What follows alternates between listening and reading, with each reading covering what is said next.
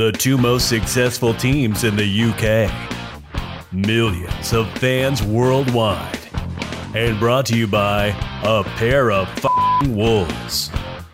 It's the Red Side Rivals Social.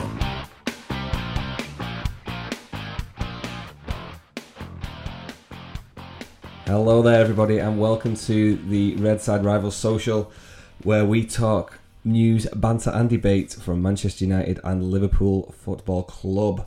My name is Brad, I'm the United man, and as ever is Mr. Lee Boy. Hello, Mr. Levi. Are you talking to yourself today? Yes. You might as well talk to yourself because I hardly ever listen to you. So Nothing changes, sir. So, big episode this week because we've got League Cup action to talk about. Yeah, there's a lot going on, mate, actually, isn't there? As well as the women's derby that we went to, as well as our Premier League fixtures as well. As well as Europe's as well. Yes. Upcoming. Yeah. So, we'll fire away. So, we'll obviously start off with the news.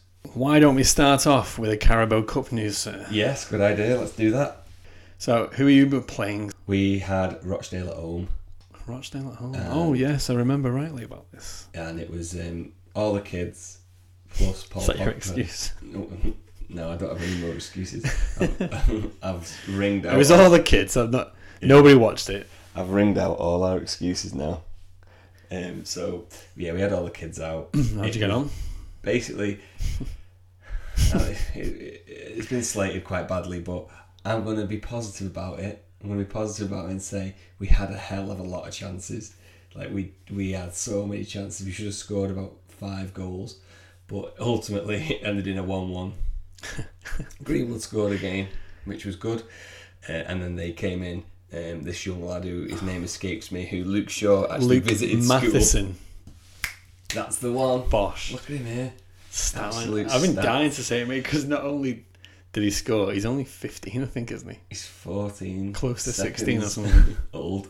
No, but Luke Shaw visited his school in 2017. There's a picture of Luke Shaw sat next to him, and he's there. Probably giving him tips how to get past your defence. Yeah, it was a poor display by United, really, but a lot of the kids were out. We had a lot of chances. Should have scored more. Didn't ultimately. Finished in a 1-1, and then the penalties just spoke for themselves, really. We obviously cleaned them away with the penalties, which was good. So we're through to the next round, where we have drew Chelsea away. So me wanting us to go hard on the AFL Cup will now result in us going out of the AFL Cup. Not necessarily, mate. Well, use it as an opportunity. I'll use it as an opportunity to slate United in a few weeks. So at least you'll have an excuse going out to a good side. Yeah, true. Could be worse. Could be Spurs. This is true. So is true. What did you We do? played MK Dons away. Ooh. And we won 2-0, sir. Very good. So again, we played a lot of the academy kids with some maturity, aka James Milner. Yes, who he was on the score sheet, wasn't he? A goalkeeping howler by the goalkeeper. MK Dons goalkeeper. Goalkeeping howler And by then the referee.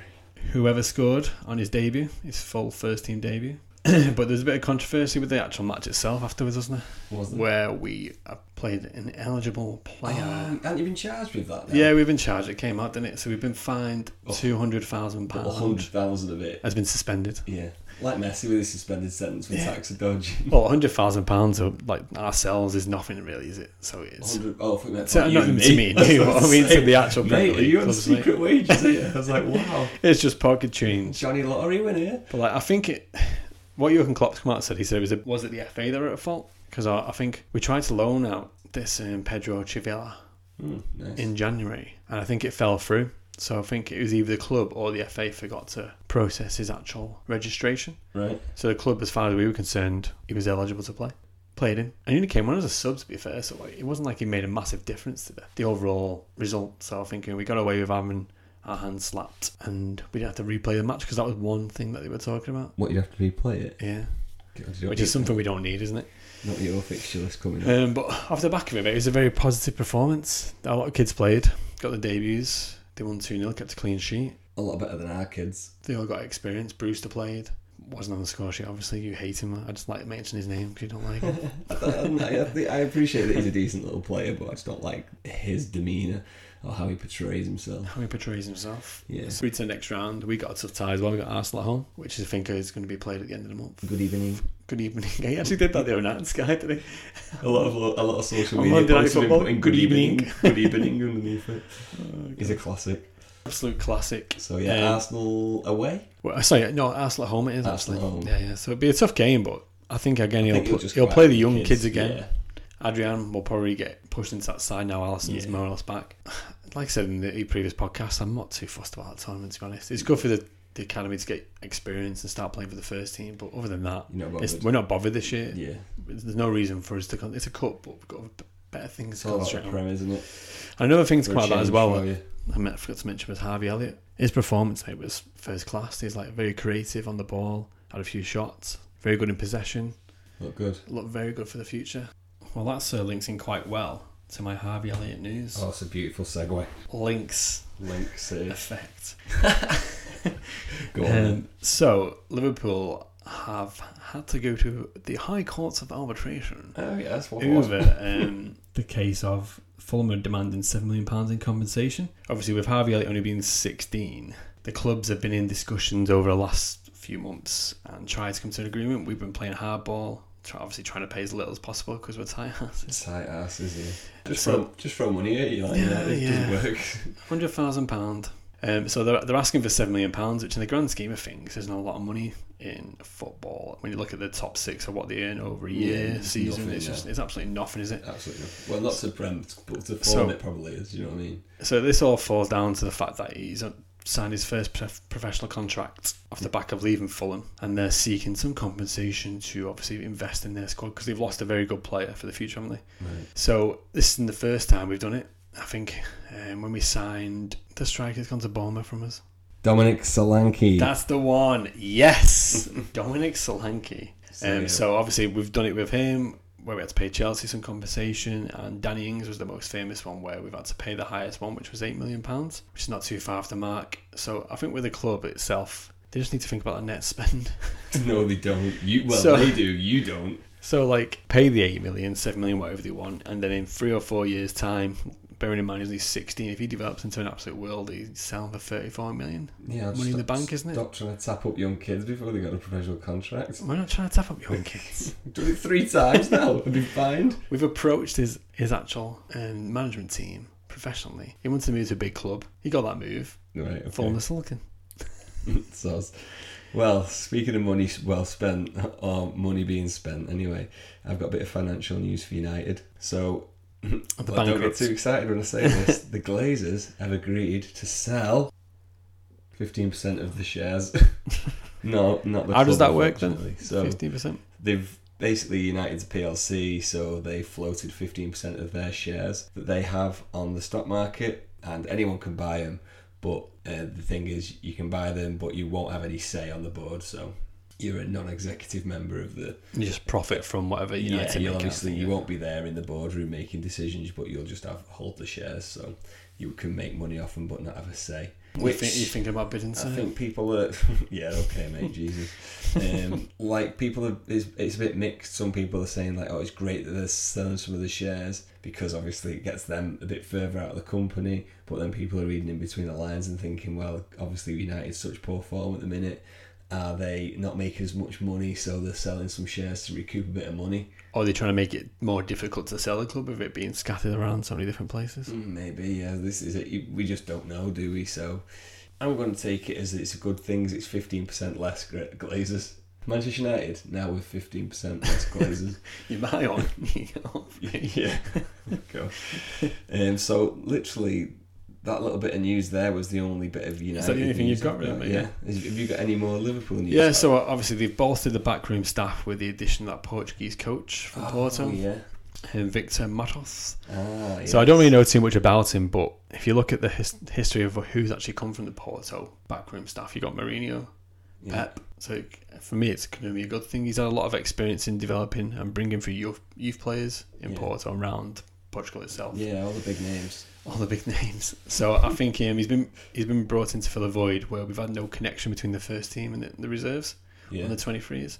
So his actual title is Elite Development Coach. Right, okay. So make of that what you want. But I think it's going to be vital for the go between Kirkby and Melwood, because obviously we'd be training different complexes at the moment. That will change in the future. But I think what Jochen Klopp was saying on TV the other day is that he's been brought in purely because they all go away with the first team in pre-season with the ambition and prospects of playing for the first team. Then all the big guns come back, don't they? Yeah. Then they don't get looking. So I think a lot of players feel like, oh, there's my chance gone. Whereas I think this guy's going to be brought into educating that your chance hasn't gone. You just need to keep doing what you're doing and get better and better, and you'll get close to the first team. You get closer. But Closer and ultimately not closer. getting. Get close, but not close enough. I personally think he's been brought in because we obviously cover the under-23s every week. And what have you been saying every single week when you talk about the under-23s? Beat, Drew, beat.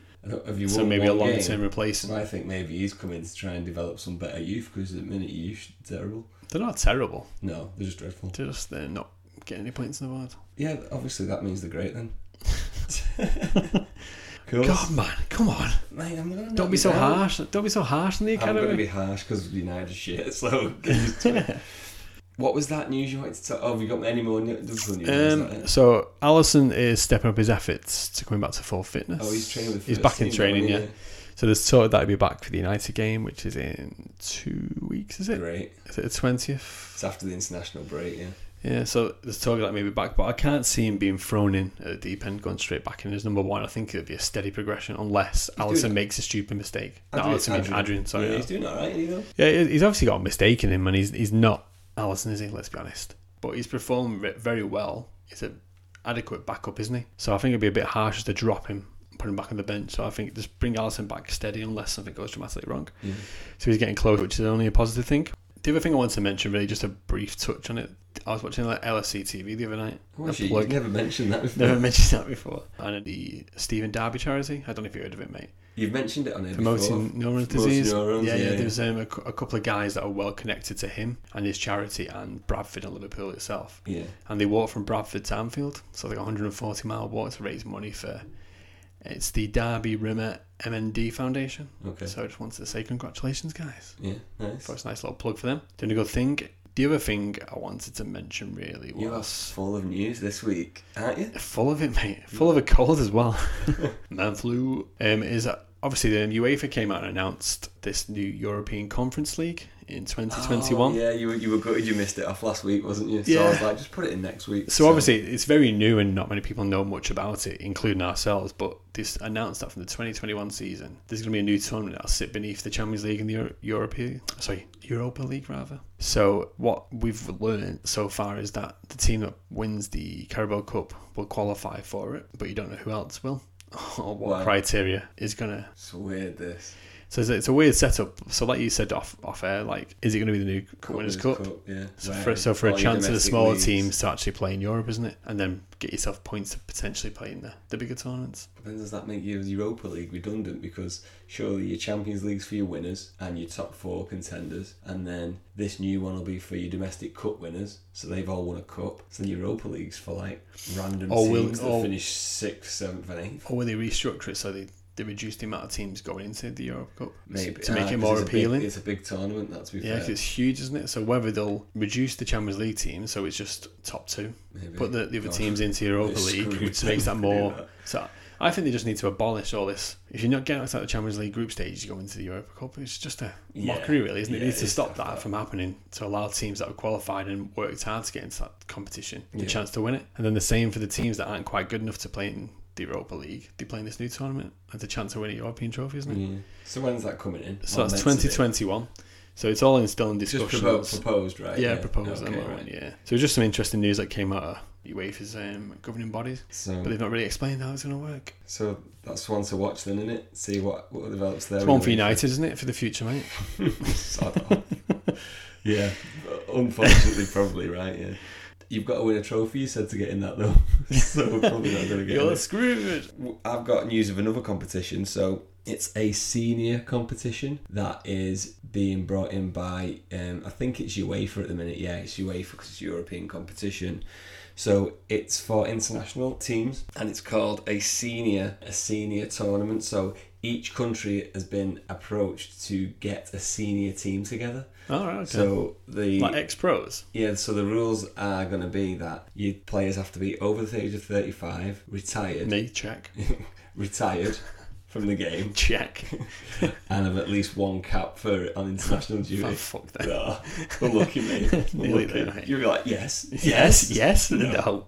So there's going to be some kind of senior competition going on. It's quite interesting, isn't it? So England, throwback to the England team from like 96 and all that, they're all retired, aren't they? You know, the Scholes, Lampard, Beckham. Scholes, Dave Beckham. So that could be interesting. We could actually win something as an England team.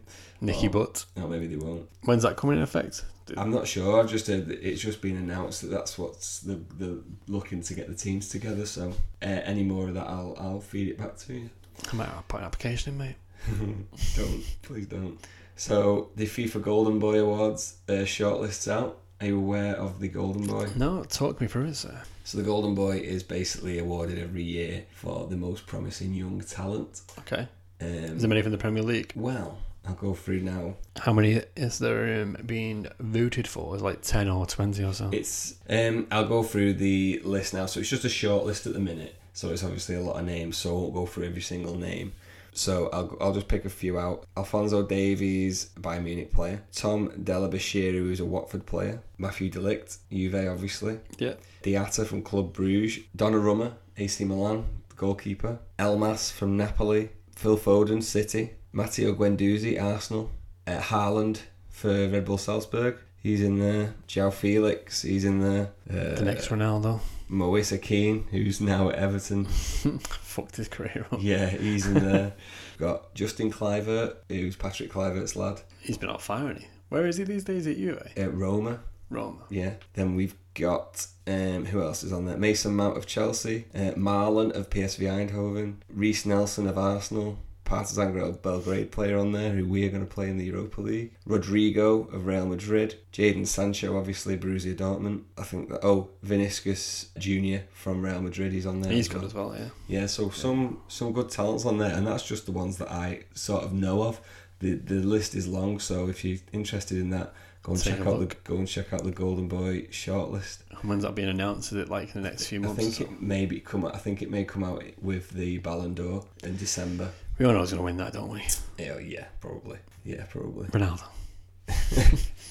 It's FIFA, so you never know. But I've got some more news.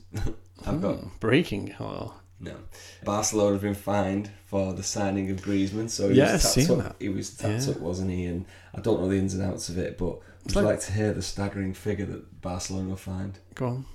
300 quid. 300 quid. Jesus. £300. Is that all it was? £300. Yeah, that's. I thought it was like £265,000 or something. No, 300 quid. It was what? Because everyone was waiting for the extra zeros. No, it's just 300 quid. What was that for? You know, I said last week about, I don't know exactly what it was for, but it was for something to do with the signing of Griezmann, wasn't it? So, remember I said last week, like, UEFA's well corrupt, and like, when Modric and that got into the FIFA Pro World 11, it just proves it, doesn't it? It's like, well, this fining 300 quid. What's the point? And it's like they keep finding Barcelona guilty of doing all sorts. They're like, there's such a dirty animal of a club. Like, they're such a well-renowned around the world, and obviously like great on the eye as a spectacle. But like they keep breaking all these different laws, or regarding transfers, get suspended sentences, and then within 6 months they're able to buy something again. Or even when they are banned, they buy people for when they're not banned. It's just like so corrupt. It's it's weird. It's the same in the Premier League, isn't it? Like Chelsea had been punished, but then City got away with it. It's like all these big clubs that have got a lot of money just seem to get away with it. Yeah, it's a joke. Because everyone's in the back pockets, aren't they? That's why. Did you hear about the Bernard? We'll keep this. The bloody racism train keeps to be rolling, doesn't it? I know. Yeah. Either every week or every other week we talk about something to do. There's always something different, isn't there? So have you heard about the Bernardo Silva one, which is I seen that. It was like a private message apparently between him and Mendy. Was it? No, he did a Twitter post. Was it a Twitter post? Yeah, he put it on Twitter. I think that's what it is. So it was basically a picture of Mendy when he was a kid, and then a picture of some like Spanish. I think it's Spanish, like cartoon character off like some food or something. Yeah. And he said like, "Oh, this looks like you," basically. And then apparently Mendy like retweeted or tweeted about it, laughing and joking. And he's been pulled up, hasn't he? And he's been given it looks like we don't know what his punishment is yet, but he's going to get fined, isn't he? He's going to get a fine. His wrist slapped, I think, but which is rightly so as well. It's like, I get it's a joke between friends, but I know, like I get it. I get that it's a joke, and Mendy's obviously took it as a joke as well. But when you're a person, but people outside that circle, yeah, when you're on Twitter with millions of followers, it's probably best to stay clear. He's like he's an idol jokes. For all kids and stuff, and he's not setting a great example. If Is they he? think, oh, he can do it, it just makes it more. Why acceptable. can't I do it, my friend? It's not like it's not acceptable. Is it? And like I said, Mendy's took it as a joke, and it is a joke. And obviously, Bernardo Silva's tweeted since it came out and said, "What's the world coming to? You can't even have a joke with your friends now." Which I get to a certain extent, but you can't do stuff like that. Yeah, you got to think about how people perceive it in the public eye, don't you? You've got to think. I just feel like it's such a dodgy area. And the club haven't even made a statement, have they either? I think Pep, when he was asked about it, he said he hadn't seen it, which is basically saying, "Don't ask me about it," isn't it? Yeah, it's got nothing to do with me. Yeah. So, and then the last bit of non-United or Liverpool news that I've got is the Cardiff Emiliano Sala. Oh, yeah, I've seen that. And they've been told that they've got to pay or something. So for the first instalment, Cardiff are still refusing to pay anything. Obviously, Emiliano Sala was the player that they signed. Was it last year before they got relegated? I think it was just over a year, wasn't it? Yeah, and he obviously was in the plane crash and ultimately died in the channel. And they're saying that he still owes money. Cardiff is saying, well, we never got the player. So bad in it for families, really, isn't it? And they've gone to FIFA, but they've dobbed them into FIFA. Nantes have dobbed them in, so they've got to pay. I think it's £5.3 million. So surely the sensible thing is just like, with all the money FIFA and UEFA have got, they should come to an agreement where the club pays half, they pay half. Yeah. The insurance should cover them. Or UEFA says, yeah, don't worry, it's obviously a dodgy situation. Because we've got this. Like the family, obviously suffering. We've got the tab. Do you know what I mean, though? The family is suffering obviously because they lost the son, grandson, yeah. all that shenanigans. And then I can see where Cardiff are coming from is because Lille were responsible for chartering that plane. There was no safety checks. He just literally put him on from what I've seen, a dodgy plane in terrible weather. And then they're obviously then trying to get a refund for the transfer. It's just so bad, isn't it? It's just he's like, not only let the guy rest in peace and just forget about the money because not only are you going to Cardiff to play Neil Warnock, but here's your plane, mate. He's like, what, that? And rickety thing. I don't think the pilot even had a license, did he? I'm sure his license had been revoked or something. Don't tell me that's true. I'm sure he was obviously a qualified pilot at one point, but he didn't have a license. I'm certain. At the point, obviously, he got into that plane. His license had expired. I heard he was the groundsman. It's the Nance groundsman. Just said, jump in. I'll take him. He said, jump on. Fly a plane. He was like, can't be that hard. Next minute, they're fishing him out from the bottom of the blue channel. But was it him though? That is another rumour as well. It's all dodgy anyway. But yeah, the mafia apparently involved. Oh God, what the hell? Swedish house mafia. What a tune. So they've got to pay the first instalment, but then they're obviously after the rest of the money as well. So I bet that goes to FIFA as well. Because Cardiff no way are going to pay for a player. No, because he never arrived on our shows, did he? No, but that's not being disrespectful. No, whatsoever. But he never actually arrived. Black and white. Yeah, they didn't for arrive. A player that they never got. So you get a parcel. This. Wow, it's like when you get a parcel. Well, I'm saying that, I don't mean any offence by this, but it's like if you buy a parcel off the internet and it doesn't arrive, you get a refund. Oh my God, mate, it's not Amazon. If you buy a parcel off the internet, it doesn't arrive. You so get a bad we're refund. laughing over it. Right. We apologise for our inappropriate behaviour. Listen, we apologise for Lee comparing Emiliano Sala's tragedy to when he doesn't receive an Amazon parcel. Oh God! Always pay for special delivery. Oh fuck! Right. So anyway, that's the news for me. Have you got anything you'd like to say? Please don't say you've got anything else you want to say. I'm sorry to all those Salah fans. Oh God! Right, moving on. Should we get into game week 7, mate? Yeah, let's review some matches for the love of God. For the love of God. Right, so let's go into the reviews. So moving swiftly on. So I'll go first. Our under 23s always play first. Well, most of the time we play first, don't we? So we had that bad game against Aston Villa loss, where we obviously had a player sent off. And if you were listening to the last podcast, I know you were because you recorded it with me. You remember me saying basically that about that dodgy red card where it was a bit of a shoulder to shoulder, and then he gave a pen, and then the ref sent him off. Yeah, that got overturned. And revoked, yeah, got overturned. So Deontay Bernard was actually playing in that game. So that just screams, doesn't it? how much of a bad decision that was. Yeah, so we played Norwich. James Garner was back in the starting lineup. We've missed him. He got called up to the first team, so he wasn't featured last week either. He came on. Game ebbed and flowed a bit, but we were playing decent football, but Norwich were coming at us as well. The 40th minute, nice play on the left by Alanga, cuts in, little outside of the football, dink inside, pulled back to the edge of the area, and Garner side foots it through a player's legs and then unsighted the keeper. Nice little goal, really. So Garner gets on the score sheet, 1-0 to United, and then before the half-time whistle went, so we win a corner, and then we played it out to the edge of the box. Garner swings around, the keeper jumps, it comes right towards the keeper, Keeper jumps out, flaps at it, so he gets a little bit of a punch on it. As he does it, he cleans out Ramazzani as well, and the ball just trickles loose, gets put in the back of the net, and then somehow it's a foul. It was just really weird. Everyone was just like, what?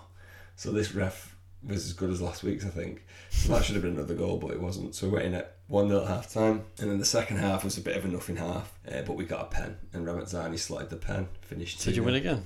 Finished 2-0 to United, yeah. Back on form. Next game is Swansea away, and that's not till the 21st, so obviously international break's coming up and stuff, so and I think it's the trophy or something as well that's coming up with United, aren't it? So we don't play now till the end of October. Well, my boys, mate, played away to Arsenal. Come on. Tell me the score. So Curtis Jones scored twice as we drew 2-2 against Arsenal.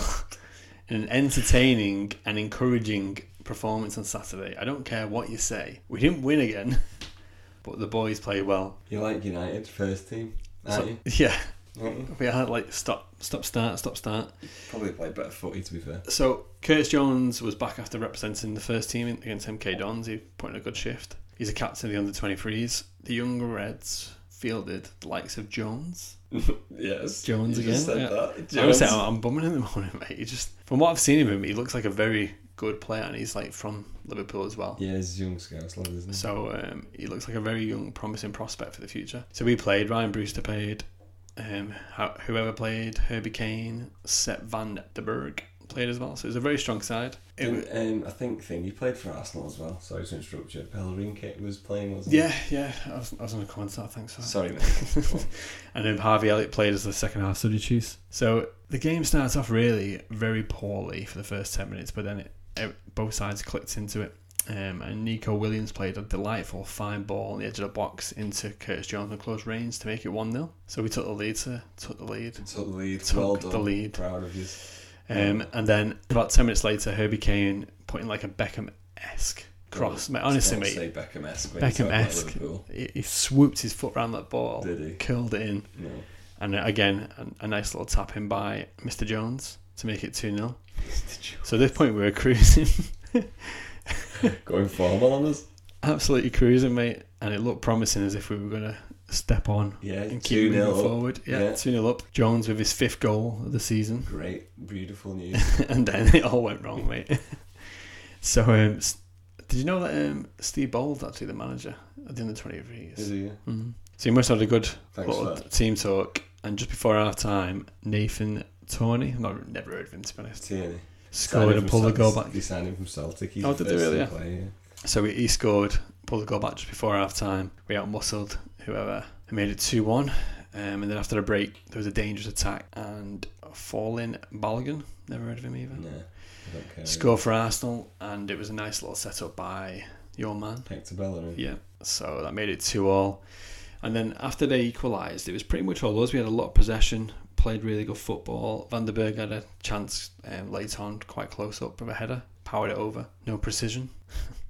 And then Curtis Jones denied his hat-trick, where the Arsenal keeper pulled off a really good save late on in the game. So again, 2-2, mate. Is it from what I actually watched the highlights? I actually watched some of the under-23 football for the first time this season. You've got a podcast where you talk about everything Liverpool. You've done well there. I actually watched it. The boys play well, very promising. So I've been saying for a few weeks that I think they'll kick in and will actually start to perform better. Well, the best I'd do. And I think next week we'll get a win. You've got this development coach now, haven't you? So yeah, the boys drew 2-2. Again, it was not a victory or the actual result they wanted. And I think Neil Critchley was a bit disappointed that we didn't push on at 2-0 to actually get the win. But overall, he was pleased with how the boys performed. Good. And next we've got Wigan at home.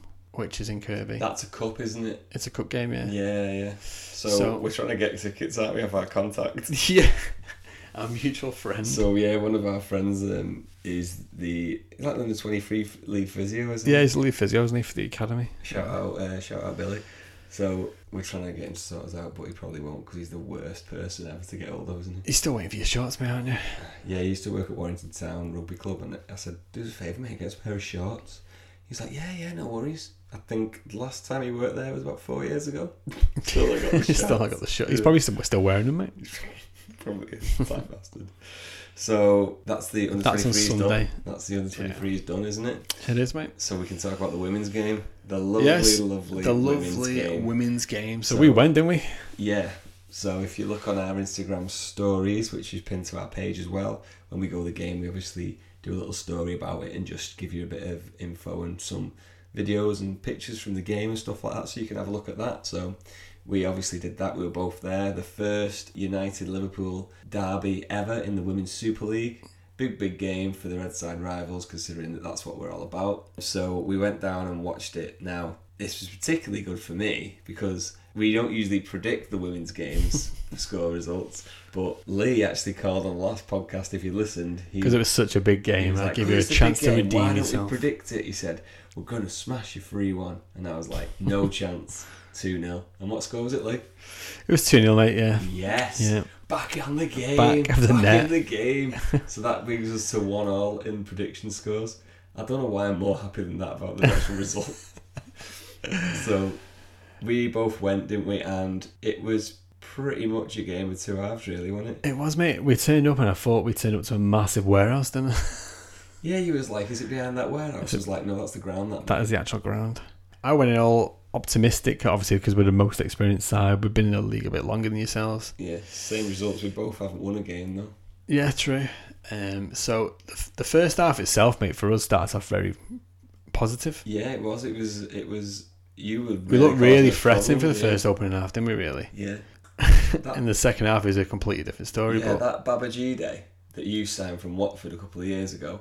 If after watching that game, our Women's Football Wednesday, basically our wingers were really good. We had that Leah Galton that was really good, always getting in the box for us, and then you had that Babajide. So Babajide and Lawley, I think in the first half they were getting down. That's really But yeah, I've done a Women's Football Wednesday on them because they were really impressive. Those two, really good, promising wingers. She's only young. That Babajide is only 21. Yeah, and Leah Galton's only 25 for us. So yeah, she was causing us loads of problems, throwing in step overs, getting into the she was box, like leaving defenders for dead, wasn't she? She was I was really impressed with her, mate. It's like, yeah, she was quick. She was actually really confident in the ball as well. Yeah, got loads of decent, dangerous crosses into the box, but just nobody in the right areas. Yeah, there was like no one in there, was there? It was like all Liverpool constantly attacking us. And like, and Courtney Sweeney-Kirk was like making loads of positive runs, like, but wasn't really being found. It's like look at that run she just made. Like the diagonal run, she was making space for people to run into, and she was like trying to get into the box to get onto the end of these crosses. But I think she was just too quick for the rest of the team. It's just like they just couldn't keep up with the play, could they? So yeah, we had a few chances, could have took the lead, but we didn't. Yeah, you should have done there really when you had the chance, because second half was just completely different. It was literally just all United. It was like Prowse was just pulling off save after save, when she's like keepers in the match. There's like a couple of occasions where she just like, how did she save that again? She saved it again. We knew it was coming though, didn't we? It's in just the minute, it's inevitable, isn't it? At some moment they're going to score. Like in the second half, I don't even think we got our half, did we really? We didn't offer any attack whatsoever. But it was just all United. Lauren James has been on the bench for United for the last I think 2 opening games against City and Arsenal. She's come on late and they started her. And she's only young, she's like 19. She really made the difference. She had a bit of an attitude, didn't she? Yeah, like she's something about her, didn't she? Yeah. So obviously she got the goal when the ball gets played into her. She absolutely sells your centre half when she comes diving in. 2-footed, just throws it onto her foot and slots it in the bottom corner. That was actually off her back and that clearance, wasn't it? Yeah. Babajide. Oh yeah, it was. It was like she played well all match and then tried to clear the lines. Yeah, like P-rolled it across the box and set up your first goal. That was it. Yeah. So we got that goal, and then there was a penalty shout. It was never a penalty. This is. It was never a penalty. If you she rolled the tackle. If you please, right? If you listen to this, oh my god! If you listen to this, and you've got Instagram or Facebook, go onto our page, right, and click on the story for the United at United Women v Liverpool Women Derby. Go on and just have a little flick through, and on there I've got a video of the penalty. Never a penalty. You tell me, redsiderambles@gmail.com, or you send us a message on Instagram, was that a penalty? Because I'm saying Row Stonewall. the challenge. Stonewall. Never a penalty. It's a Stonewall. Look at the steward's reaction. Even the steward didn't think it was a penalty. The steward that constantly just looked at you. Oh, God. So, yeah, we got a pen and Robbed. Katie Daylight Zellum, robbery. Katie Zellum slotted it 2-0. I knew it was coming. I always said to you, we had two really, really tough games. City, who have won it before, and Arsenal, who have won it for the last 2 years. Two really, really hard games, and then we've come up against this shit team by the name of Liverpool, and we've just rolled them over 2-0. So enjoy it while it lasts. So we've got a bit of an easier run now, I would like to say. It's international break now for the women there. Yeah, I think duty. So I think we're playing this weekend, but then I think there is a bit of a gap. Yeah, I think we might be playing as well. But obviously, if those games are on, we'll bring them in the next episode. If they're on, if they're not, we won't. The only thing I did want to mention, mate, I only seen this the other day actually, because I didn't actually hear anything myself at the ground. Yeah. But I know what you're going to say. Liverpool have reported like some inappropriate chanting about Hillsborough, haven't they? This is what I was going to say to you. Yeah, good job you brought that up actually, because I didn't write it down. Classic research. But yeah, I didn't hear anything. Did you? No, obviously there was there was spats of you were fuming because that woman behind us. Because that woman behind us did the I just give her a look, did I? The sign on song instead of the. Our husband taps me shut up. Yeah, I was like, mate, we're at a women's game, chill. I just give her a look. I was like, it was a good little atmosphere. Yeah, though. it was, to be fair, yeah. But it was kind of mixed. I don't know if that's how it's going to be in the women's game, but there was Liverpool fans wanting their stand, and it was kind of mixed. But I didn't hear any Hillsborough stuff, me. No, because I'd have said to you, wouldn't I? They said it was like very minimal, yeah, but people have reported the heard some inappropriate chanting. That was bang out of order, wouldn't I? Because one of the lads in work said to me, like, "Did you hear anything?" I was like, "I actually didn't." To be fair, where we sat, it was just like typical banter between Liverpool and United. There was no inappropriateness. Like, it's a shame, really, isn't it? Like, being the first game that's come out. I know. So we'll go to the next one at Prenton Park when that happens, and we'll bring you that one as well. But yeah, good first game. Good for me anyway. Yeah, maybe not so much for you. No, the result was obviously not the one I wanted. Like, but it was a good spectacle for the women's football, wasn't it? Yeah. And Lee Sports Village, if you ever go, you need cash. Yeah, you need cash. Don't queue up for ages and then get told that you can't. Finger pie your hot dog and give it him back. Yeah, so we queued up for a hot dog, and basically I get my hot dog. Yes, got it. Start like prodding my finger in it to push the hot dog back in, and then the woman says, "Oh, we don't take cards." So we I don't have to pass take the cards. hot dog back, and then she gives it to somebody else. So salty. That is that. So Lee boy, do you want to go and discuss the Premier League results for us? The Premier League results. So obviously we were the first game, mate, actually on Saturday. Oh. We were the 12:30 kickoff. Okay then. So yes, I will dive deeply into our match. So obviously we didn't actually see it live because we were at the women's game, weren't we? Yeah. So I was regularly checking the results. Now obviously watched it back when I got in. The game itself, mate, was a bit of a stalemate. It was a bit tough one. Of a tough place to go this year. That unpredictable performance really by Liverpool. So Sheffield United started off so strong and created a lot of early chances. We weathered the storm really, and we struggled at times to break them down because they were playing such good football, and they were keeping all the ball and making the most of their possession. Caused a lot of problems in defence. They really like the setup. They packed the midfield, packed the defence, and just sat behind and just absorbed, trying to catch on the counter attack. Started a chance early on. Where he pounced on a mistake by Stevens and was well wide of the mark. I don't know if you've seen it. It was like a proper half-hearted chance.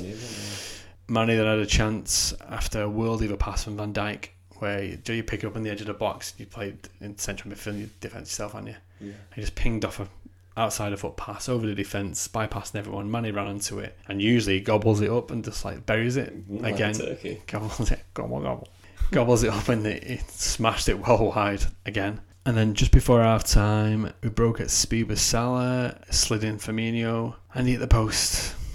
Did he? Oh, yeah. Yeah, just it was a good opportunity, to be fair. Fabinho did, or Mane did? Yeah, so Mane hit the post like a belt of a shot, to be fair. He couldn't do anything any better, really. Well, hit the post, yeah, true. And then Firmino missed the rebound, a soft shot, really. So we went at half time, 0-0, no complaints. We just looked a bit lacklustre. Out of ideas. They really were, mate. Compared to what I've heard, because I didn't see it myself, but what you're saying as well. Yeah, so it was uncharacteristically, the front three just weren't on form. So obviously they were still making the right runs and trying to get in behind, but they were just a bit Just not wasteful, mate. So then after half time, we had an early chance. I think it was like the 50th minute where Mane went through again, and really it should have been a potential penalty. For me, it was soft, but I've seen him give him. And VAR came out. What was it? A pull, was it? Or... like a kind of a pull, like a late challenge. Like you're trying to lean in, actually trying to make a challenge from the side, and brought Mane down, and VAR ruled it out. Well played, VAR. And then really the game changer of the match was when Origi came on. Like after 60 minutes, Henderson went off. Klopp obviously seen it wasn't working. Yeah. The team wasn't really ticking. Well, and it's a big call to say he was a game changer because he didn't really do anything other than offer a different option. So he went on the left, caused a bit of ruckus, upset their defence a little bit. And then after like 70 minutes, he cut in and made it like a dangerous cross into the box. Their defence cleared it, come out to the edge of the box, and Gini with a worldie of a shot. I don't know if you've seen the goal, mate. I've seen the goal. It was like he made a good connection with it, and obviously put it in the right area. And I felt a bit sorry for Henderson, like the goalkeeper, really. Like because he's on loan for United. Is that where he's from? Is it? Yeah. I didn't know that. Yeah, so like he's been performing really well. He's very young. And he played well all match, and it was just that one pivotal moment where he made a mistake, didn't he? Just see, and all keepers do it, as if to say like, "Oh, we've worked so hard to keep this clean sheet," and then and a jammy goal, and then jammy, and obviously the celebration like from the goal itself, it's like the passion, like all the squad just made. It's just it meant so much. You could see like I remember when United they just dug in and dug in, knowing they weren't playing very well, and got a break and a very lucky goal to make it 1-0. Yeah, they all count, mate. They do, mate. It was a bit of good fortune, really, wasn't it? Yeah. So then after that, we didn't really create much more. Sheffield United came at us, obviously, as expected. The home team, the fans got behind them again. Had a few chances. Little cauldron that there. I think it is. Like I think the Chelsea suffer there. Did they draw 2-2? They've been taking loads of scalps, haven't they? But like particularly for you, I got a stat for you. Stat. So sick. It's 1990 to not win at Bramall Lane, but they're looking really good. Like I say, it wasn't the best of games to watch. It was a bit of a dull affair in our account, like not at the races. They're some of the games where you play bad. You just dig in, don't you? You dig in and you get your result. And as long as you just keep in the game and wait for opportunity and pounce on that chance, whether it's luck from it. Breaking news from Sky Sports here, and let's see. It's news about Katrina Johnson-Thompson. It follows us on Instagram. She's won the heptathlon gold. Actually, really, yeah. I actually seen that last night. She got like some personal best, didn't she? Yeah. Congratulations. We'll give her a shout out. Breaking news. Celebrity follower there. That's weird, How mate. random is that? That's so random. So, going back to the dull affair, the positive we'll take out of it is all that matters the 3 points which you touched on a minute ago. Adrian played really well again. He pulled off a couple of good saves. Some vital blocks, and his actual overall game itself was good. We don't seem to be missing Alisson too much, which is a big shout because obviously he's our best goalkeeper, isn't he? And let's be honest, when he comes back, he'll be straight between the sticks. Although the front three weren't firing, I found Matip and Van Dijk were just unbelievable, mate. They were under so much pressure because obviously they're a big unit, aren't they, Sheffield United? Sorry, we went to positives and negatives now. Yeah, that's what I'm just going to make because there wasn't much talking about the game itself. I forgot. Sorry. No, it's all right. So like, Matip and Van Dijk were just like solid, mate. Van Dijk made so many clearances and interceptions and passes. His actual overall game itself was just like spot on.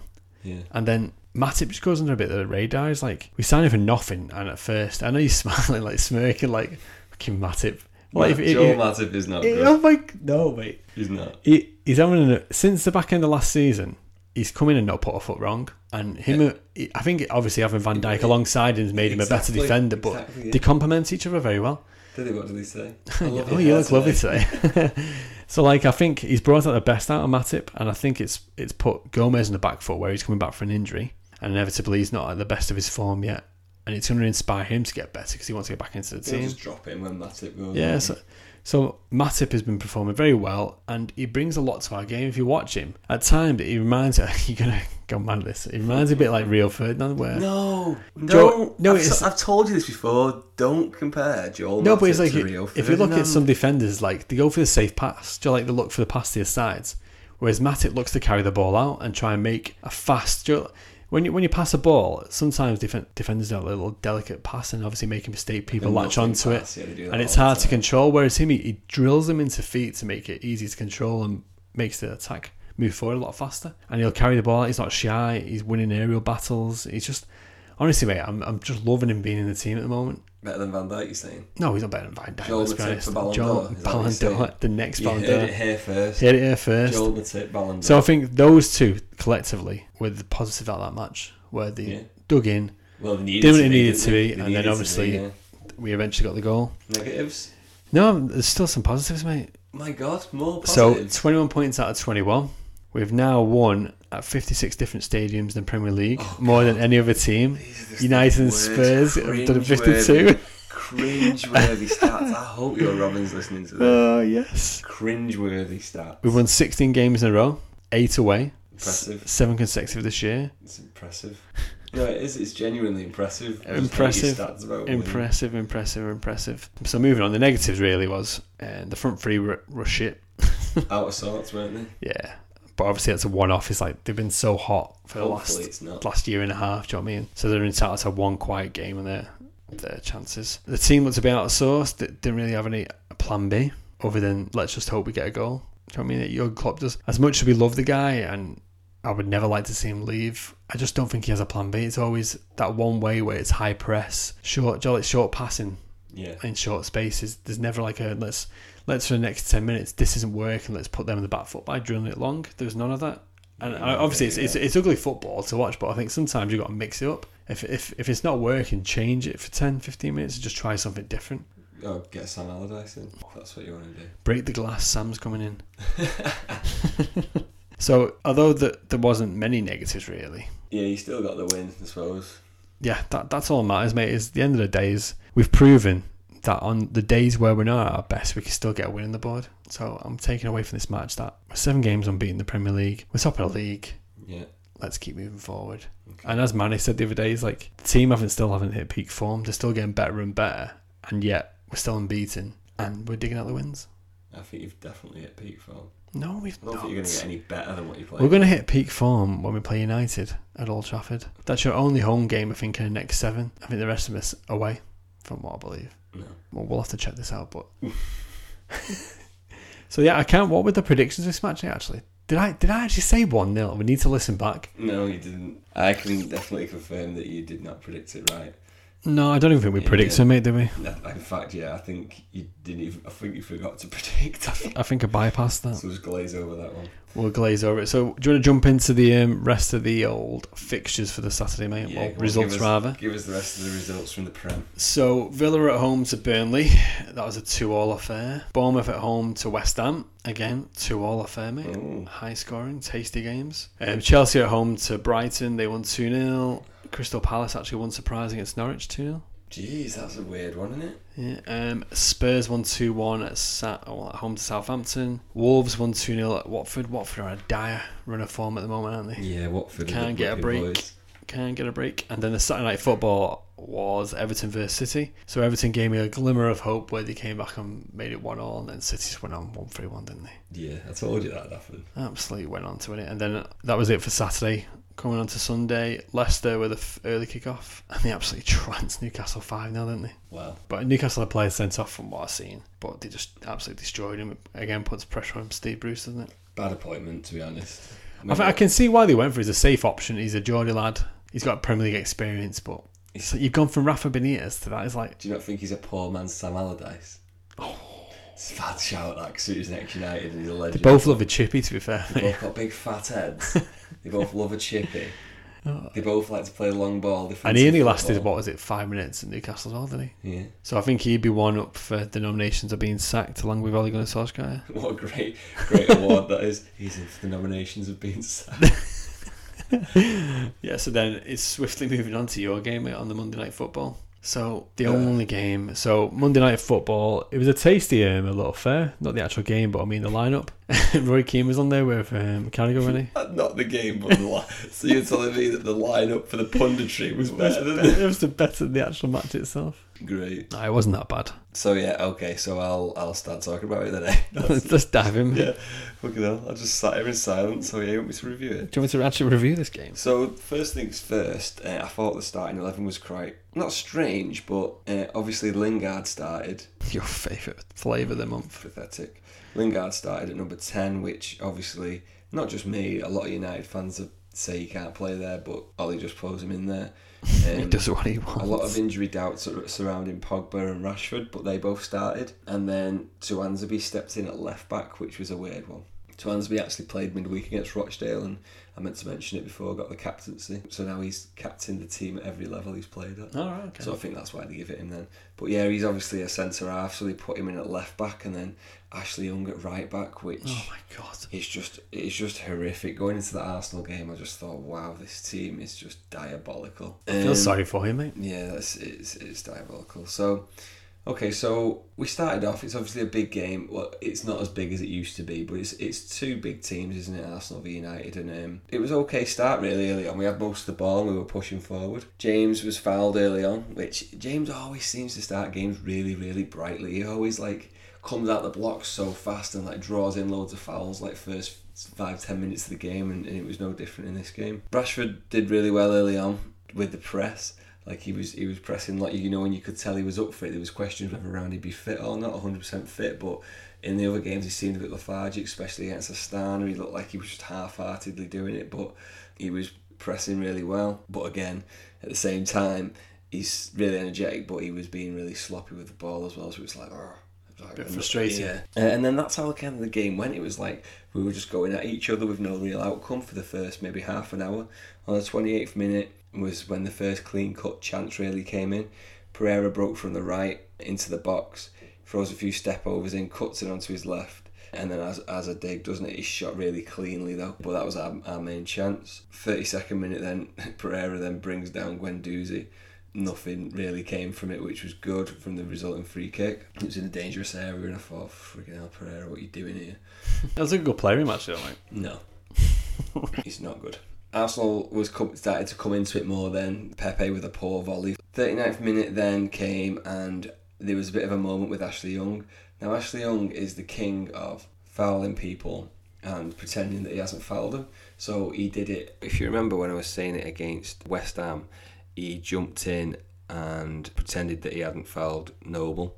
What he had, he pretended that he pulled out, and Cresswell got that free kick and ultimately scored off it. And this game was no different.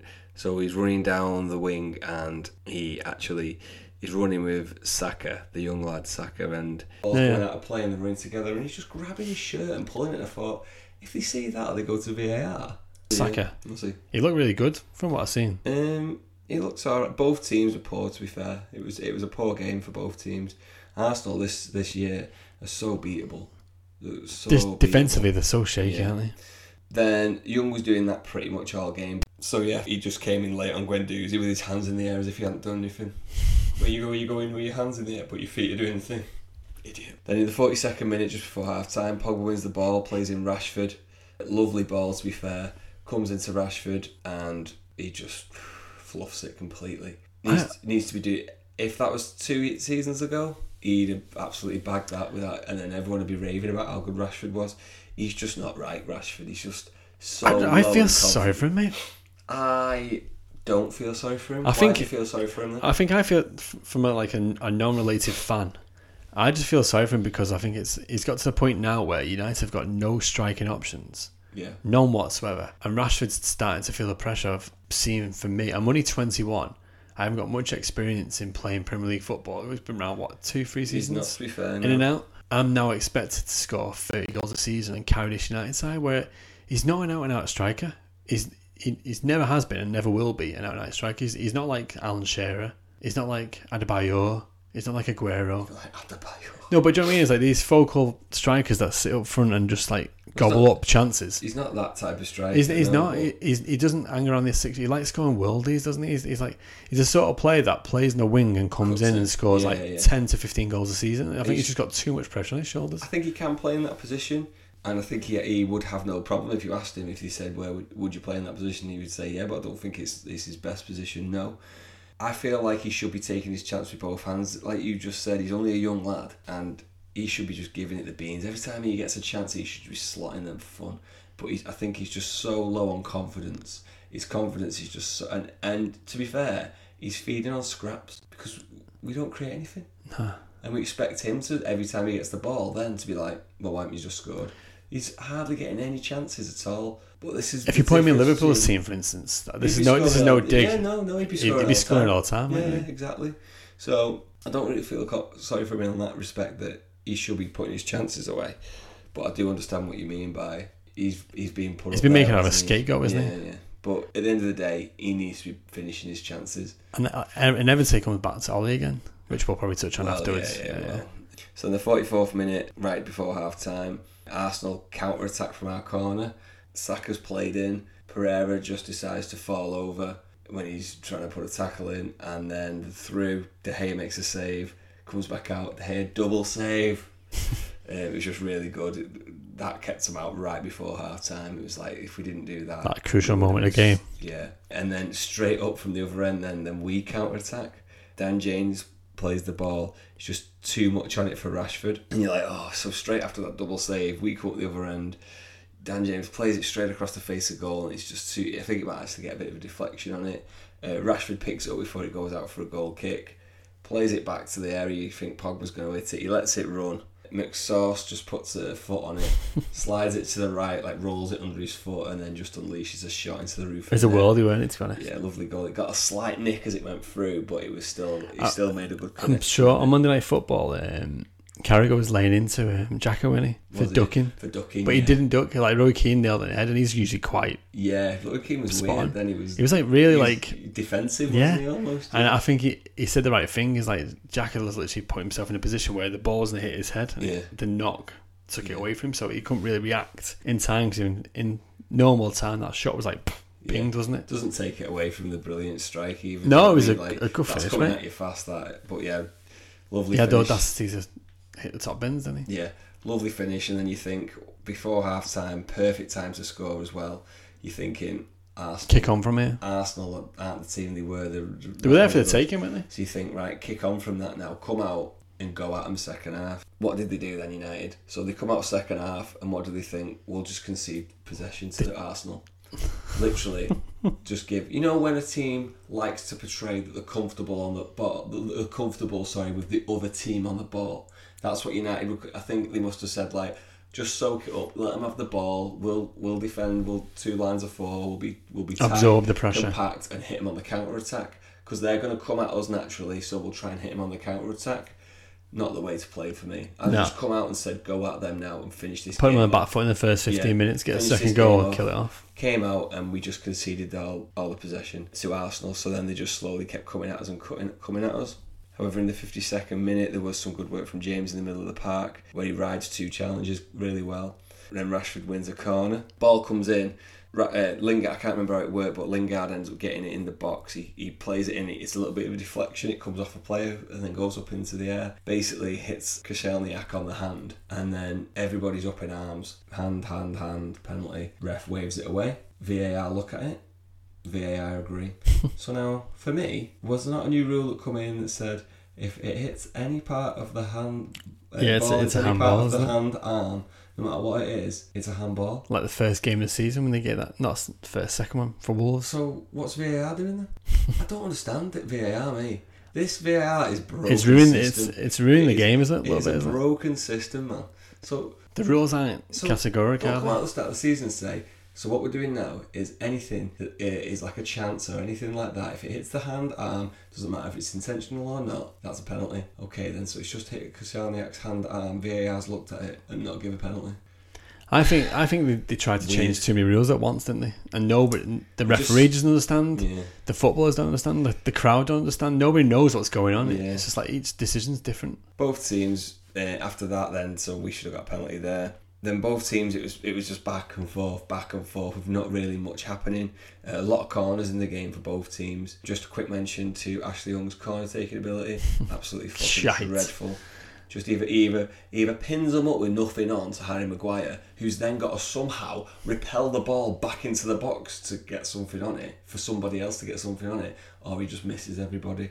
There is 2 corners that he takes. Then the 58th minute came the inevitable from what we were doing. We were just letting them have the ball. Slow passing, wasn't it? Yeah, we were just giving them possession and being like, yeah, have possession. From our own fault, we've got the ball. Tuanzebe plays a ball, instead of just clearing his lines or coming back to Maguire, who stood there waiting, plays the ball across, and it falls to probably the worst person on the pitch you can fall to, Aubameyang, who runs through, nice little dink finish over De Gea, shouts for offside, it goes to VAR, and then when it comes back, obviously Harry Maguire's... It's literally right in front of the lines, wasn't Harry it? Maguire's playing everybody and his wife. And the lines didn't see that though, that's again, it's like... Yeah, sometimes they reckon it's harder when he's right in front of you, but I don't know, but... Maguire got slated a lot on social media and stuff for that, but I feel like that's not fair because we had possession of the ball. It's not like he's set up and they're attacking and that's how he's set up. We've got the ball. Well, I think he was showing for Tuanzebe. That's what I think Carragher said, didn't he? Carragher said that if he was in the same position, he'd have put himself available as well to say don't try and pass it out. I'm here. Don't play a square box. A square ball, across the box. Yeah, because to be honest, it was good anticipation by Saka. Like, from what I've seen, it was a bad pass, but that young lad was already anticipating that pass. Yeah, it was going into him, put a nice ball into him, didn't he? But like Maguire, as soon as Maguire sees it, to be fair to Maguire, Tuanzebe plays that ball, and then as soon as he plays it, Harry Maguire tries his hardest. He's not the quickest, though, is he? He's like shit. But then it's too late, isn't it? It's too late. Aubameyang is too clinical. You can't blame someone for when another player gives the ball away like that. You just caught completely off guard, aren't you? Yeah. So, so then that goes in. So, if you look back on some of the other podcasts I've said where we've either lost or drawn or we've played terrible, what have I said with all our goals? We are our own worst enemy with goals. I said you cause all the issues. We cause our own. Yeah. And it's just a joke, the fact that this goal was off the fact that we basically played him in. And just sloppy, mate. Yeah, it was just... So then after that, then it was battle stations then, wasn't it? So then it was, admittedly, then it was all United, pretty much. Pogba got a shot on the edge of the box, he tries to curl one bottom corner, misses it just wide. Lingard gets put in the book for a decent challenge, which was rare that Lingard actually tried to do something. Then in the 70th minute, we get a corner, wrongly so, but we get it anyway.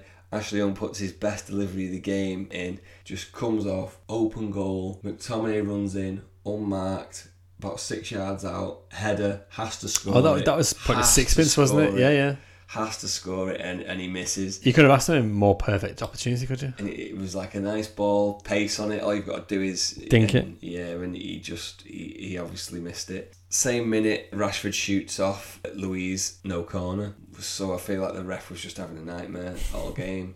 And then 74th minute, United make a double sub. They bring on Greenwood and Fred, and they push Pogba up into the number 10 position, which is what they did against Southampton. When we were against the Kosh, he was like, now I'll put Pogba in the number 10 position. Instead of just playing there. I don't understand why he's not playing him. Why are you not playing our most creative player in the most creative position on the pitch? I just don't understand. You could even like this is like a FIFA tactic, but like because you've got no striking options and Pogba's one of your most offensive players, you could play Rashford outright, like we do with Firmino. Play Rashford outright, like no striker, and play him in the hole, allow him the option to push forward. I know, and then it stops all that stuff in midfield. You can play your likes of McTominay, Pereira, who's the one? Everyone, Matic. You could play on them defence, but sitting. No, but they could do the dirty work and allow them free just to bomb forward. It makes no sense playing Pogba in centre midfield because he doesn't make any difference. No, he doesn't influence the game. He just goes shy and just goes missing, doesn't he? If he's up there putting balls, he'll get himself involved. He enjoys making that. The annoying thing is, Ollie must know that because he pushes him up into there when we're struggling. And when he plays for France, that's the position he plays, isn't it? He might play more advanced. He has a bit more of a freer role for France. Like people have this argument: why is Pogba more effective in the French squad than he's United? Well, one, he's playing in his best position, and two, exactly. Yeah. So it's like you can't always have a go at Pogba's attitude. It's just that the players around him aren't at the same level he is, and he's not being played in the right position, which is the manager's fault. Get the best out of your players. I do think he could take the game by the scruff of the neck a bit more sometimes, and he could really boss a midfield if he wanted to. If he wants it, but I feel like play him in his best position, and you'll get more out of him. Yeah. So that's what happened. They pushed him up. James wins a corner from tossing and turning around the left just after they come on, and then Ashley Young, really good work. Like the crowd got up a little bit, and then Ashley Young puts in another terrible corner, and all the momentum goes, and it was just so frustrating. Then he gets the ball and he just plays it out for throw-in. I just don't like Ashley Young at all. And then he won't be there next year. He gets a free kick then, and it's right near the end then, so we're in like the 88th minute or something like that.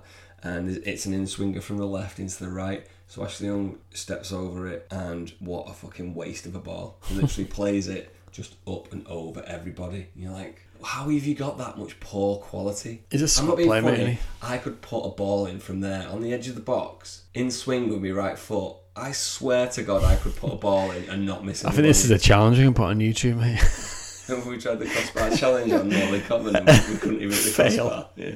I know it's a big shout, and I know how ridiculous that must sound, but I just feel like you're a professional footballer. Put a ball Like you do into this day in, dangerous day area. out in training. Yeah, I just feel like, it's just so frustrating. And then that's it, mate. It's all United, but it's just not good enough quality. We get a free kick on the edge of the box. Rashford, this is probably the last chance. He works a free kick, and then it's one where it's too close to go up and over, so he just has to go rifle it for the open corner of the goal, and he has a really good shot, and Leno makes a decent save, actually. So then 4 minutes are added on at the end. The crowd gets up, really pushing the team on, like just before we were finishing the game, obviously, like, come on, last 4 minutes. Lindelof picks up the ball and plays it long, but like as if he's going to play it square, and he almost mishits it so much that he nearly plays it behind himself, and it just goes up to the right and out for a throw.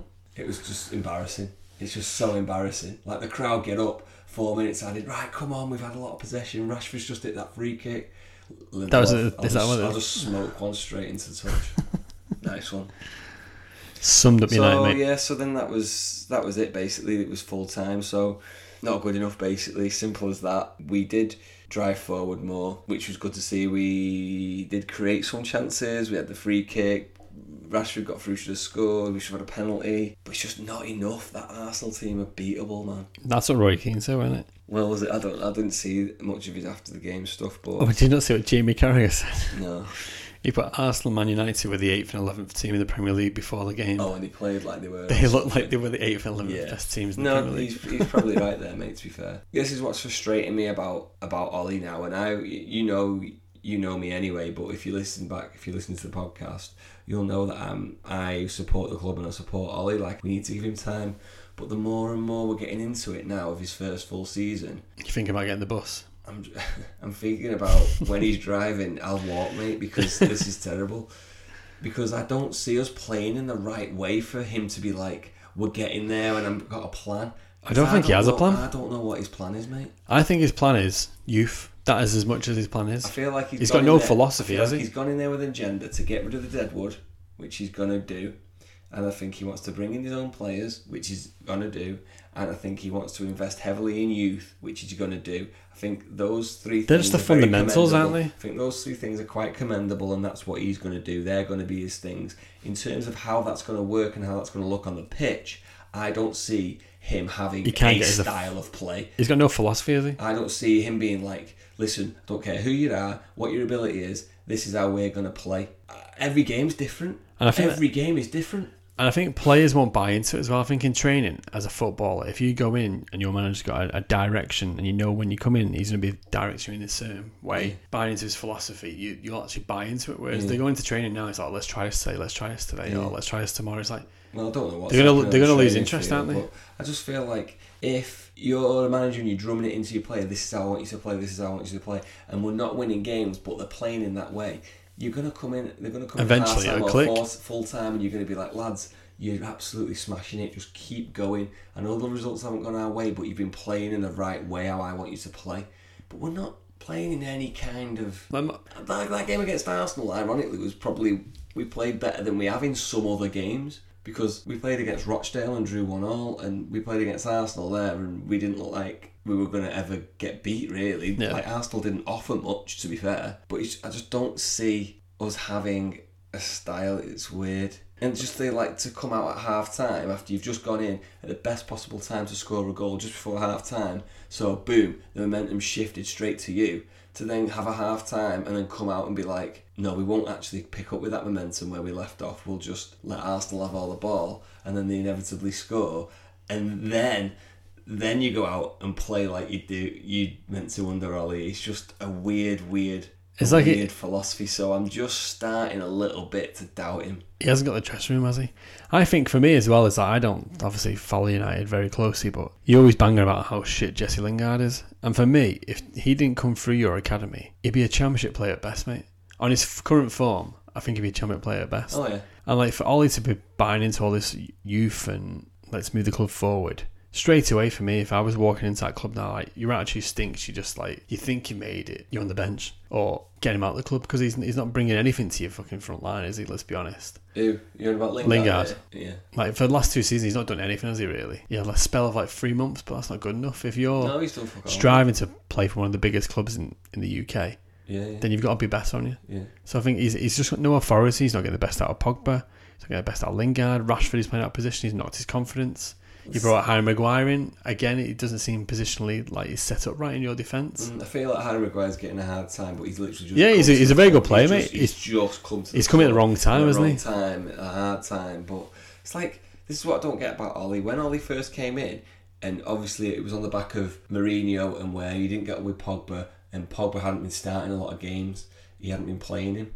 And Ollie came out, and I think it was one of his first press conferences, he said, I'm going to build this team around Pogba. And then you come into this season... and he's not even playing. And he doesn't... Well, he's been injured, hasn't he? And he's not playing him in the right position. I'm like, well, if you're going to build it around him, put him in the middle, where he should be, and build everyone around him. Like a tree. Don't put him make in everything front connect. of the defence, and then put players in the wrong positions everywhere. That's not how it works.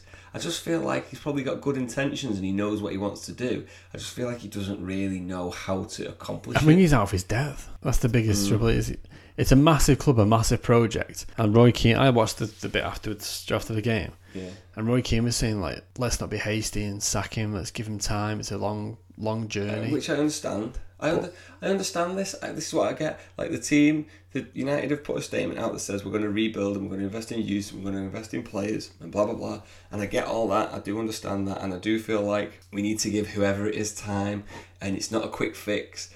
And we need to obviously weather the storm. And I understand that. It's just I don't feel like he's got a plan of how we're going to play, because you'd see him playing like that, wouldn't you? Well, here's a question for you, mate. So if you get to the end of November, you're sitting 12th in the table, I think, and you're 20 points off the top 4. Yeah, he's going to get sacked. There's no way. Well, this is the thing. I don't know, is he? Because this is our worst start now for 20 years, and in that season we finished, which was obviously the 1989 season. We finished the same year we won the league. Yeah, we finished 12th in that season. Who was our manager? Was it Ferguson? Yeah. And the season before that, we finished 13th, and the season after 1990, it was 1990, we finished 6th, and then we finished 2nd, and then comes the Premier League where we won. Won. It's like a progression, so you see a steady improvement. It's a progression, so that's kind of what I think. But at the same time as we were doing that, we finished 13th, but we won the Cup Winners' Cup, and then the year before that, I think we won the FA Cup or the League Cup, so we were still winning stuff. Yeah. I just don't see us winning anything in our league. He's never won anything anywhere, has he? I don't see it, no. It's maybe we're being a bit unfair on him, like you say. Maybe we're being a bit too hasty, but I just don't see it at the minute. I don't see his philosophy. I don't see a certain way of playing, but with shit. He's got no identity, has he? This is what I don't get. But have you got any positive and negatives? Have I got any positives and negatives? I've got the positive. The positive. Positive was that Pogba was back, and that's about it, to be honest. Guess who's back? Yeah, Dan James still looks good. McTominay looks good. I just don't like the way, and then I'll just jump to the negative. And the negative is the way that we're playing. I don't feel like it's not attractive. I just feel like it's disjointed. I don't understand what's going on. Is that when we went to that game on that Thursday night? I know you change your squad, but like throughout your squad, doesn't matter who's playing, you should have an identity, and you just like that's it. Yeah. It looked like in every 10, exactly right. every 10-15 minutes, you were just doing something different, like trying to mix up. And I think the players look confused. Yeah. And I'm guessing that's what's happening each week. Ollie's going in saying, right, this isn't working, we'll try this for the next 15 minutes. This isn't working, let's try this. It's just like, instead of sticking to what you believe in, and then eventually after like 7 or 8 games, it'll take off. That's what I mean. I don't know. Like you'd think you'd see it now, though, wouldn't you? At least bits of it, and you'd be like, "Oh, look at them! Look at them running forward! Look at them going forward as a team, steaming forward." And like, even if you get beat, you could see you can take a positive out of it. Whereas at the moment, you can't see anything. Yeah. The only other positive I would say about this game was that if you remember rightly to last week's podcast, I predicted a 1-1 draw. So I think you'll find now, Mr. Lee Boy, that puts It's me 2-1 ahead. 2-1. 2-1? It was 1-0 to you. It's now 2-1 in predictions. Boom. Well, if we go back to the FIFA predictions, I got the FIFA prediction right. Oh yeah, they don't count. That was just a random game of FIFA, that, mate. Don't be trying to tell me that one. Trying to dig it out. So Go on I'm then, 2-1 up in predictions. So are we moving on to predictions then for our upcoming fixtures, or you still got some negatives and positives? To go through? No, we'll leave this game here and we'll wait until we see how we play in Europe against AZ Alkmaar, because that's probably going to be a nightmare as well. But we'll go into the previews then, and we'll look forward to the upcoming games. So okay. Who have you got in the Prem, mate? So in the Prem we've got Leicester at home, the return of The Mac. the Egg. The Egg? The X. The return of the X? Oh. Brendan. Oh, God. You might as well just roll over now, then. Brendan Rodgers. But Leicester are in fine form at the moment, mate. Yeah, but it's Brendan Rodgers. Teams. He's got a fucking thing for Liverpool, hasn't he? So he'll just be like, roll over. Soft spot. Klopp will be tickling his belly in the dugout. Well, we're two victories away from equaling City's record, aren't we? Of 18 consecutive victories. So we're 2 away, so Leicester's going to be a tough challenge. Let's get past that. I just want to beat City's record. Yeah. Just to take something off them. So yeah, I think Leicester's going to be a tough game. And I'm not just saying that as a No, safe, they're playing really well, but I just feel like Rodgers will just roll over. So my prediction for the home, it's a 3:00 kick-off as well. At home, I'm going to go for a Jamie Vardy early lead and a 2-1 victory. Okay. I'm going to go for 1-0. 1-1. Yeah. So that's a 1-1 and a 2-1. Yeah. Equals 1. 3-2. I'm going to go for a 3-2. No joke. 2-1 you say? 2-1, mate. Okay, I'm saying 1-0. So who are you boys playing? We have got Newcastle, which I believe will be on the Sunday because we're playing on the Thursday. Newcastle away, which we all know how much turmoil Newcastle are in. So we have to go there and win. Last season, you know, I've been saying on every time I do a preview, we've got to better last season's result. And so far, we're actually worse off, yeah? So last year we got beat 1-0 by Newcastle, 1-0 by a Matt Ritchie goal. So we need to beat this. You know what's going to happen this weekend, don't you? Andy Carroll's going to come back at home, you mate. His first start at home for the Magpies, and you can see that he's going to score a hat-trick pass, yeah. They can't bounce back against United. It's going to be a blast in the past. So I'm going to say, do you know what? I'd love to. The first score that popped into my head then was 3-1. I can't see us scoring 3 goals. No, I can't see. No one's scored a hat unless trick. Unless you play Pogba high up the pitch, like you suggested. They're not going to create enough chances. So I'll let you do your prediction first.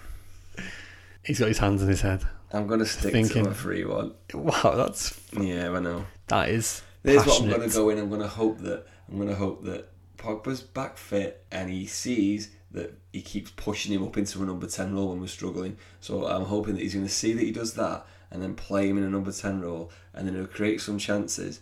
And I feel like Rashford's got to score at some point. So I feel like Rashford might get a brace and Pogba might get his first goal of the season. I'm going to go for a 1-0 victory to United. Okay. Which one though? Which one? Oh. Which one? Newcastle. Manchester. Are you going to back us? I'm going to back you 1-0. It could be bad. 1-0, so right. Rashford. Rashi. Should we do the European games, and then or should we just leave it till the European one? We can leave that to European podcast, mate, can't we? Yeah, so we're playing AZ Alkmaar on the Thursday. And we've got Salzburg on the Wednesday. Cool. We won't predict him, but we need a win there. Yeah. That's one of our. Well, it's our first home game after becoming European champions. So it'll be an electric night under the lights, I'm sure. It will be. So electric. So electric. Cool. Well, that is the show. That is the schnizzle, mate, of game week 7. That is the schnizzle. Nice. So thank you, everybody, for listening, and we really mean that. It does mean a lot that you're listening, so thank you very much. Thanks, my mum. Thanks to your mum. Does your mum actually listen? No. Oh, right. I was going to say. Debbie there, like, Big religiously Debs. every week. Every week, number 1 fan. But yeah, thanks for listening. If you're listening, can you please leave us a 5-star rating, and if you want to leave us a little review, that would be much appreciated. It really helps to make us visible when people are searching for football podcasts and Premier League podcasts and such. So thank you very much for that. If you do that for us, that'd be a really big help. If you would like to contact us, then you can do. If you want to wade in on any of the debates that we talk about, or you like it or you don't like it, or whatever, you've got suggestions, there's an email address there. It's redsiderivals@gmail.com. Our Instagram is Redside Rivals. Our Twitter is Redside Rivals.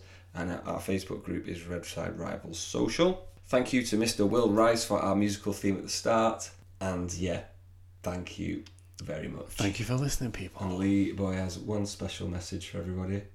Sleep tight. Don't let the And don't let the bed bugs bite. That's off your mum, that's a problem, saying. So we'll be with you for the next episode, which will be the European special. So European Game Week 2. That'll probably be with you for the weekend at some point. So thanks a lot, guys, and we'll see you then. Goodbye from me. I can delete that bit out. Bye, everyone.